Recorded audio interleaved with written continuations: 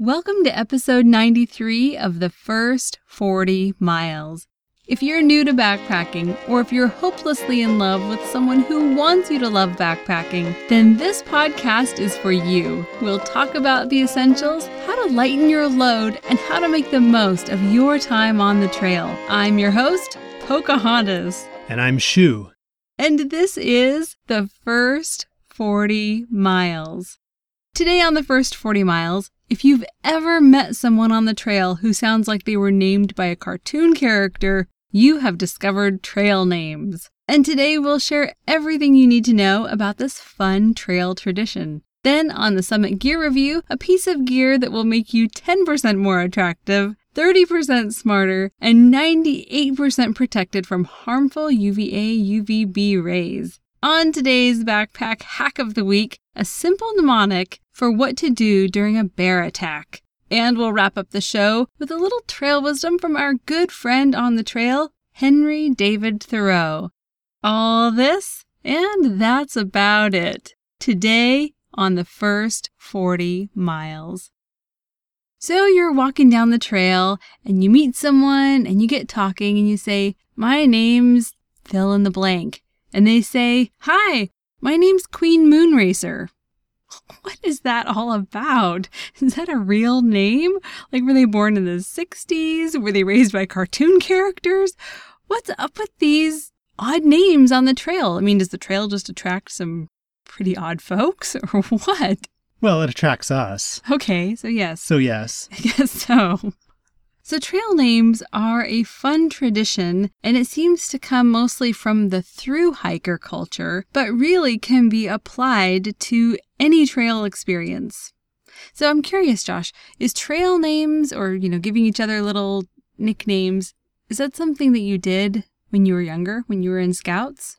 No, it wasn't.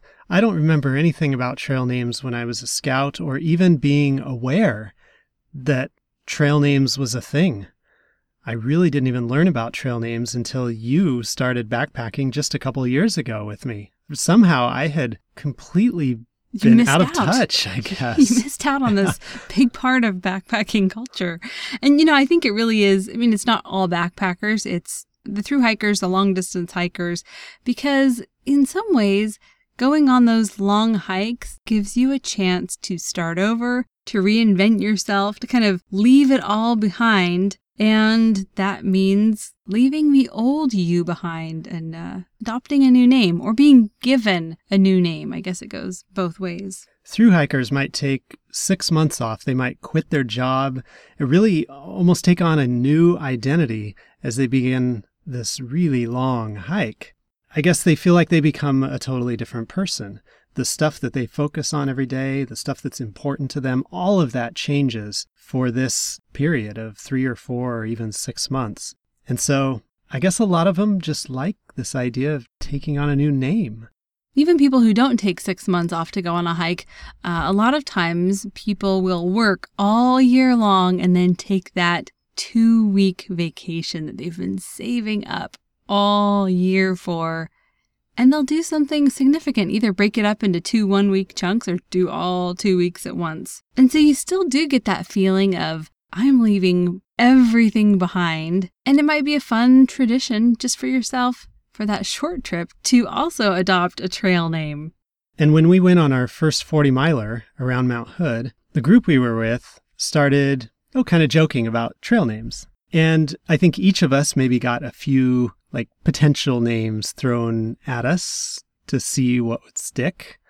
I really don't remember any of the trail names that were kind of, maybe proposed for me. Do you remember any? Well, I think maybe they threw out a few, but you were kind of like the Teflon backpacker. Like nothing stuck to you. You just everyone just called you Josh. Yeah, so in the intro just now, I said that my name is Shu. And that's actually hearkening all the way back to when I was a little kid. That's a name I got from my dad. And I like it because it has 2 meanings. One, I was always missing a shoe. So I was little one shoe. I was always walking around with only one shoe. But it also is a nice play on my name. Joshua, is usually shortened to Josh. But why couldn't it be shortened to Shu? So my dad's actually the only person in the world who calls me Shu.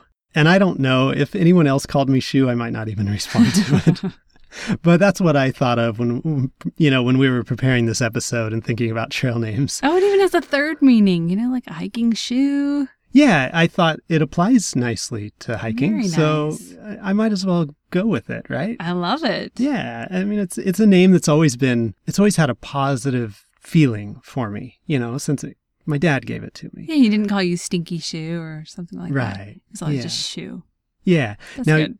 Now, your name, Pocahontas, that did come from that trip that we did in September 2014. Right. In fact, it came from the pre-trip when we did the little shakedown, and I put my hair in 2 braids because I didn't know what else to do with my hair. It's just kind of this big mass of, So I put it in 2 braids to kind of keep it out of my face. And as we were hiking along, one of the guys that was doing the shakedown said, "All right, come on, Pocahontas." And I thought that it was an insult to me at first because I thought I was being pokey, like, "Come on, Pocahontas." But no, it turns out I took it the wrong way. And it was actually because I had my hair in 2 braids and I look like a beautiful Indian princess.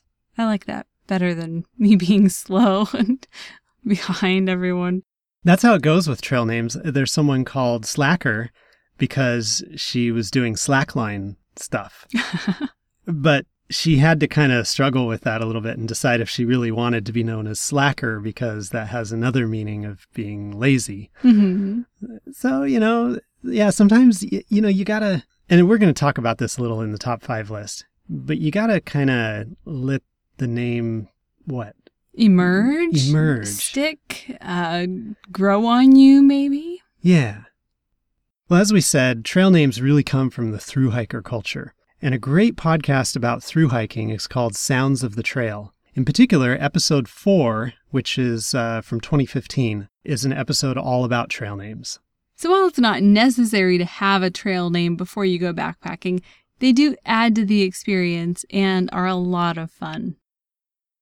For today's top 5 list, we have the top 5 things that you need to know about trail names. Someone might want to say that these are the 5 rules of trail names, but really they're not. There's no official rules. You get to make up the rules. So these are just things to know about trail names. And the number 1 thing to know is that trail names are a part of the thru hiking culture, but even section hikers or the weekend backpacker can participate in this tradition. Thru hikers typically use their trail names when they introduce themselves or when they sign in at the shelters. And it's just a fun tradition. It gives you a sense of belonging and gives you a chance to kind of leave your old self behind. And some thru hikers don't even know each other's real names.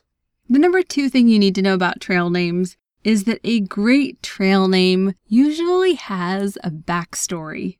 The trail name is the ultimate icebreaker because usually there's a really interesting or embarrassing story or some meaningful event in that person's life that goes with their trail name.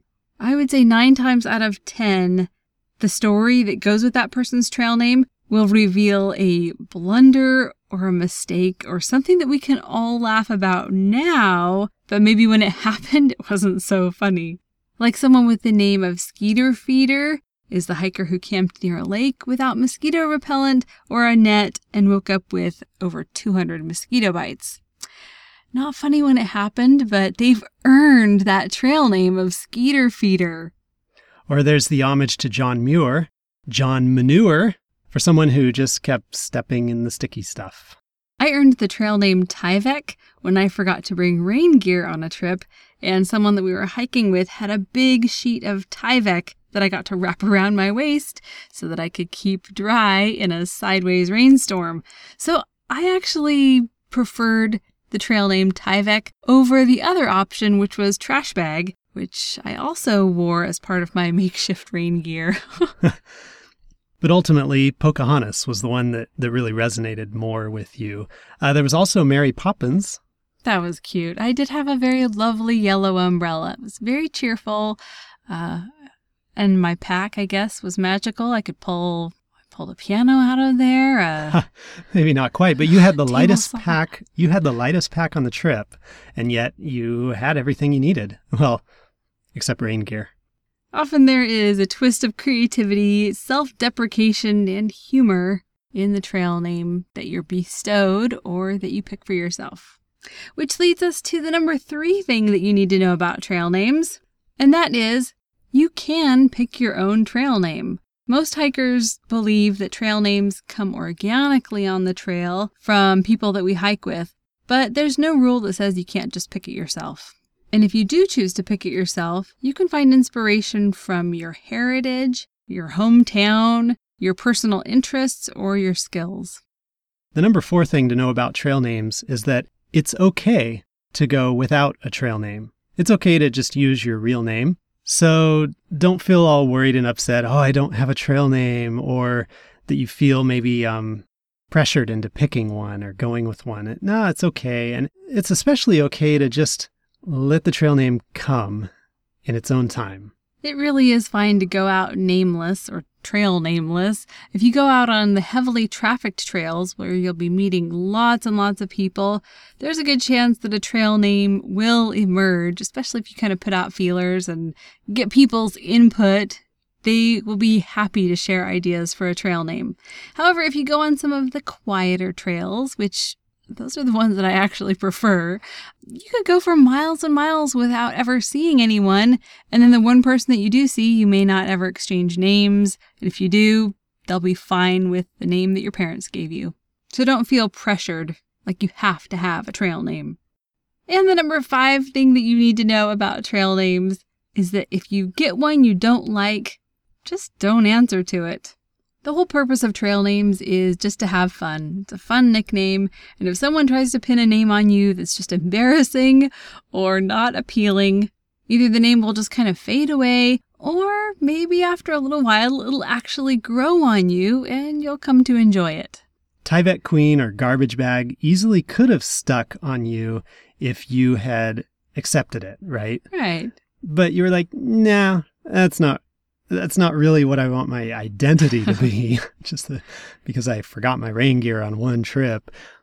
Pocahontas was one where, initially, I'm not so sure, but it kind of grew on you. Yeah, and who's to say I won't change it in a few years? I mean, these things are fleeting. They're nicknames, they're silly, they're meant to just give you maybe some inspiration or a story to share with someone. They're just fun. For today's Summit Gear Review, we will be reviewing the LTM-6 Tilley Airflow Hat, also known as the Classic Hiker Hat. I've got the hat right here. And reading inside the hat, Tilley says that it is the finest in all the world. Finest? It's right there. Does it say the finest hat in all the world or just the finest? The finest. That kind of reminds me of Elf, where Elf sees that sign that says, "World's best cup of coffee." No, but the hat is awesome. It's nothing like the coffee in that movie. Right. The hat actually is really cool. It's legit. It's a legitimate piece of hiking gear. For structure, it's made of 100% Supplex nylon, and it's made in Canada, just so you know. So it's really cute that inside the hat, I've got all of this information in both English and French. But this fabric is great. I can just stuff it anywhere, and it just pops back into shape when I take it out. That's true. In fact, when I was weighing this hat, the hat didn't fit on the scale, so I crushed it up and kind of used the chin strap to kind of tie the hat up in a little ball. And then when I took it off the scale, I untied it, and it was kind of this crumpled, sad-looking hat for a while, and then, it bounced back into shape. I don't know how it did it, but it's incredible. Well, the reason this is called the airflow hat is because it's not just strictly nylon. It has mesh around the top part of the hat that lets air flow out. So you're not going to be roasting inside of your hat. You're going to have nice circulation. For utility, this hat has great sun protection. It's rated UPF 50 plus actually. 50 is the maximum. It's the top of the scale. All right. So it's somewhere beyond the top of the scale. This hat repels rain, it floats, and if it gets windy outside, there's a little chin strap so you can tie it under your chin so it won't fly away in the wind. Inside the crown of the hat is a secret pocket that velcros shut. So that pocket is large enough to hold stuff like cash, driver's license, maybe a phone, probably not too much more than that. Did you mention that the hat floats? Yes, I did. Tell us more. Well, it's just really cool. Obviously, if you stick your cell phone inside that secret pocket in the crown of your hat, it's probably not going to float anymore, with that kind of a payload. But it's great if you're near a river or a lake, or some body of water, and you're down there filtering water or whatever you're doing, and you lean over a little too far and your hat falls off. Well, it's nice that it floats. That's all. I'm just thinking of how else that could be useful. Like if you, say, had a little mouse friend that you brought with you on a backpacking trip and you wanted to, put him inside the hat and kind of give him a little ride down the river. Hours of entertainment. Yes, you could do that. So cute. This hat comes in 5 different colors. The hat weighs 3.6 ounces or 103 grams, and there's a sizing guide on Tilly.com so you can make sure you get the right size hat for your head. For maintenance, you'll just want to machine wash on delicate or hand wash, and then reshape it by hand and air dry it. Because of the amount of sweat and oil and just kind of bleh that is on your head when you're hiking, you'll want to wash your hat frequently, or it could develop some stains that are going to be pretty much permanent. And if after you wash the hat, if you feel like it's kind of lost its shape, then just hold the hat over your knee to kind of re-stretch it and reshape it. And then it should be back to normal. For investment, this hat costs $84. However, their guarantee is, I think, pretty unique. Tilly guarantees that the hat will not wear out for life. As long as that hat exists, it won't wear out. They'll replace it for free if it ever does. And then on top of that, they also insure it against loss. So if you simply lose the hat, I think it's a 50% deductible. You can get another hat to replace it. Yeah. And then inside of the hat is a little tag where you can write your name and phone number. And so if your hat is ever blown off of your head and ends up tumbling down a cliff, chances are someone will find it and they may just return it to you. Or they may keep it. It's a pretty cool hat. So Josh, share your experience because you were the main wearer of this hat. First of all, I'm not a hat guy. I pretty much never wear hats. You never see me with a baseball cap. Yeah, when it gets cold out, I put on my stocking cap, the beanie to keep me warm. But I've enjoyed this hat. The first extended trip that I took this hat on was spring break 2016 when we did the Rogue River with the kids. And I gotta say, for someone who doesn't wear hats, it was not only me discovering what good hats might be for, but also really discovering what the Tilly Airflow hat is good for. And what I really liked was that when there were little sprinkles of rain coming and going, that it was keeping it all off of my face. When the sun was lower in the sky, not too low, the brim of the hat would help to shade my face, and it didn't feel too hot or too cold.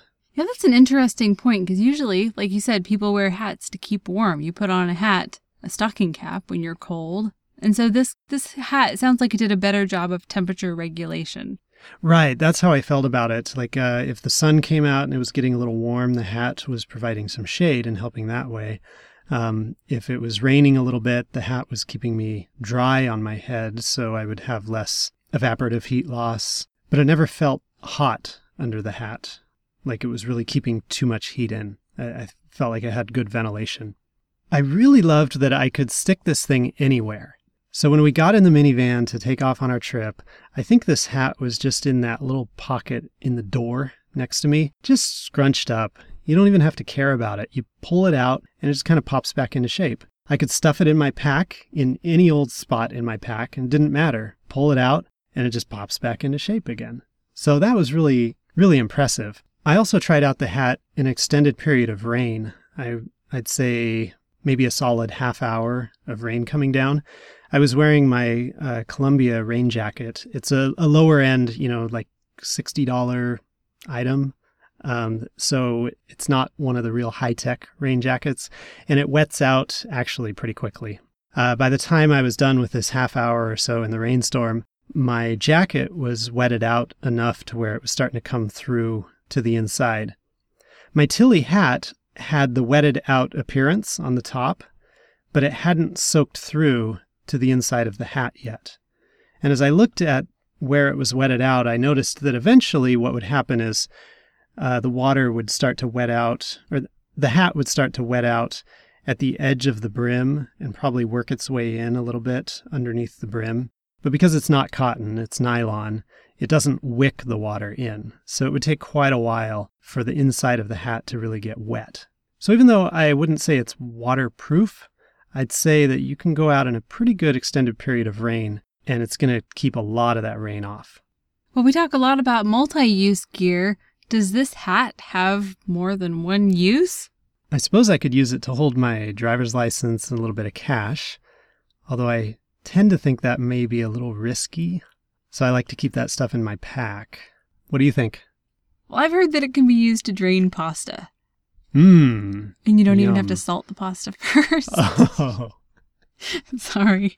No, we actually did use the hat as a multi-use item. We used it as a screen so our kids wouldn't be grossed out when we kissed. And it worked. Just kind of hold it up and it's kind of... You need to give people instructions about how to use the hat You just hold for kissing. Oh, brother. It worked. Well, anyway, so that's the Tilly Airflow hat. As a non-hat guy, I gotta say, I've been really loving this hat. And we'll put the link for this hat in the show notes. Canadians have just such a funny is not the word, maybe quirky, just adorable sense of humor. I love Canadians. And so check out the website. There are some true gems on that page. I love the little user manual that comes with this hat. I mean, it talks about the history of Mr. Tilly going out sailboating and needing the perfect hat to go with his perfect yacht. And it explains his sailing yacht. And anyway, it's so cleverly written. It's worth a read in and of itself. For today's backpack hack of the week, we have a special mnemonic for bear attacks. A mnemonic is like a memory tool, just something to help you remember what to do so you don't have to remember what to do. The National Park Service, nps.gov, says, each bear and each experience is unique. There's no single strategy that will work in all situations and that guarantees safety. Most bear encounters end without injury. Following some basic guidelines may help to lessen the threat of danger. Your safety can depend on your ability to calm the bear. When you arrive in a park, always remember to check with the nearest visitor center or backcountry office for the latest bear safety information. Now, when it comes to bears, the big thing is trying to remember black bears versus grizzly bears. So that's what this mnemonic is for. Yeah, and each bear has its own personality. Black bears are smaller, they're not necessarily black-colored, and they have a much larger habitat throughout the United States. Grizzly bears are the really large ones with that special distinctive hump on their back, typically more of a brown color, but just much larger than a black bear. And they have a much smaller range in the United States, just certain areas where you'll run into them. If you come across a black bear and it turns into a confrontation, here's what you need to remember. For black, yak and attack. So yak means to be loud. It's okay to bang pots, to throw things, to fight, but do not play dead. This bear is going to be probably about as tall as you, probably weigh twice as much as you, maybe 3 times as much. But with black bears, those are the ones that you want to try to intimidate. So with black, yak, and attack. With grizzlies, get your Z's. So that means face down, hands behind your neck, lay down on the ground. So it's nap time. Get your Z's and play dead. Not only play dead, but stay dead until the bear has left the area. In fact, with grizzlies, you do not want to fight back or the intensity will increase. So do you remember the mnemonic, Josh? Yeah, so black, yak, and attack. Grizzlies, get your Z's.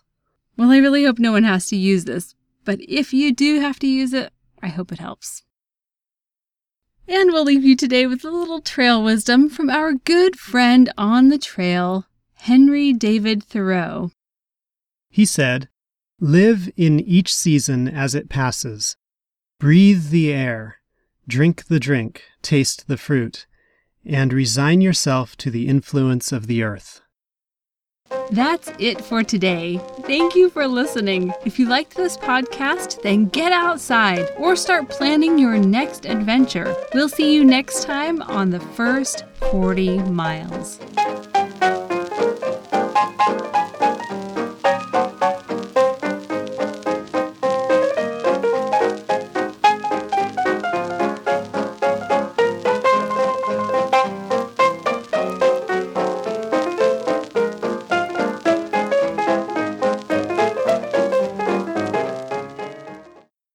But I've enjoyed this hat. Is it because I told you that you look 10% more attractive when you wear this hat? Is that part of it? Maybe? Oh, boy. It's not a rhyme. What do I say? It is a... Yeah. A mnemonic is like a mnemonic... okay. You know, You're a backpacking podcast host. When you tell a story and you start trailing off.